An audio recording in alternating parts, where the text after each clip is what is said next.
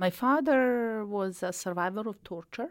So I grew up in a family where my father was very much affected by his experiences. And there's a little things in family that, seep out, and injustice of it all. This was from 1947 to 52. I was born in 53 on the coast of Montenegro. So lived there for 12 years, and then my parents moved to Slovenia, which is a northern part, which now is a country. So I grew up there, went to school and so on. Always loved traveling, and sort of national sport in Slovenia to travel. And I have come to U.S., where I do have an aunt who lives in Chicago with her family, to visit and to travel through United States. I've taken 3 months off just for that, and met my husband in my travels.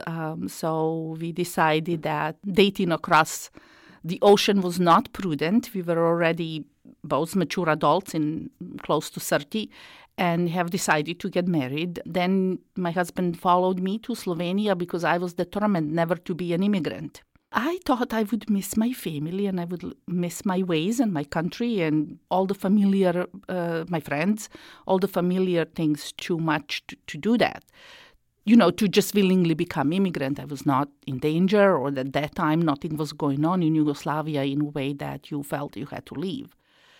But that was the beginning of turmoil in Yugoslavia. And in 1984, after 2 years of marriage and living in Slovenia, my husband's visa was revoked, and he was given only 3 weeks. Unemployment was very high, over 20% at that time. I think it was like 24% or something.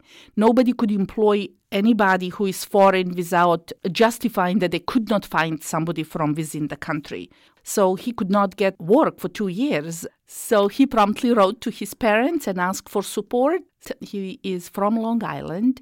Of course, they did extend their support, and we then came to Long Island to see whether we can work something out. We stayed on Long Island for 9 months with my in-laws, and then moved to Worcester, which is where his sister lives, and we thought it would be good to have a relative and start here anew. And my daughter at that time was only not even a year old yet, so I stayed at home for several months and then started working in various jobs, from home health aide to work at a homeless shelter, working with mentally disabled people. And finally, after years of that, I started working with Lutheran Social Services at that time, which is where I'm still here. So that's a work part of it. We had a second child.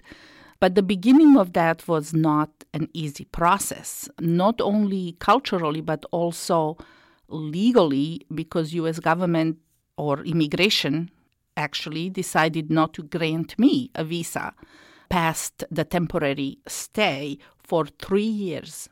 We had an attorney who had to take immigration offices to court to force the decision. Finally, decision was done, and it was sort of funny thing how that works, because a worker who we saw for the final time said, well, what's the issue here? And I said, I don't know. He said, there is no issue. He signed and we were done. It's not easy to be an immigrant. Most difficult for me were small things, like going to the store and not finding what I wanted to buy in way of either food or other items.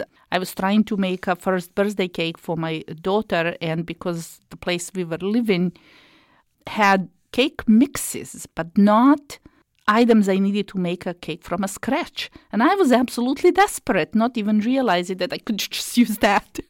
I think Americans are probably the most friendly people.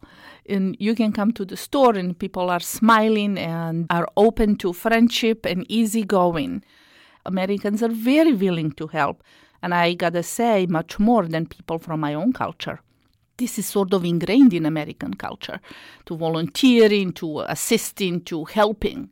That is not so in other places. People don't understand what it is to volunteer. I mean, I understand what it is to volunteer, but they're not compelled to do so. For the Americans who are accepting immigrants in their midst, I really want to say that that's an admirable situation. I absolutely appreciate the goodwill and resources and hard work that goes into that, assistance to people who are really needy.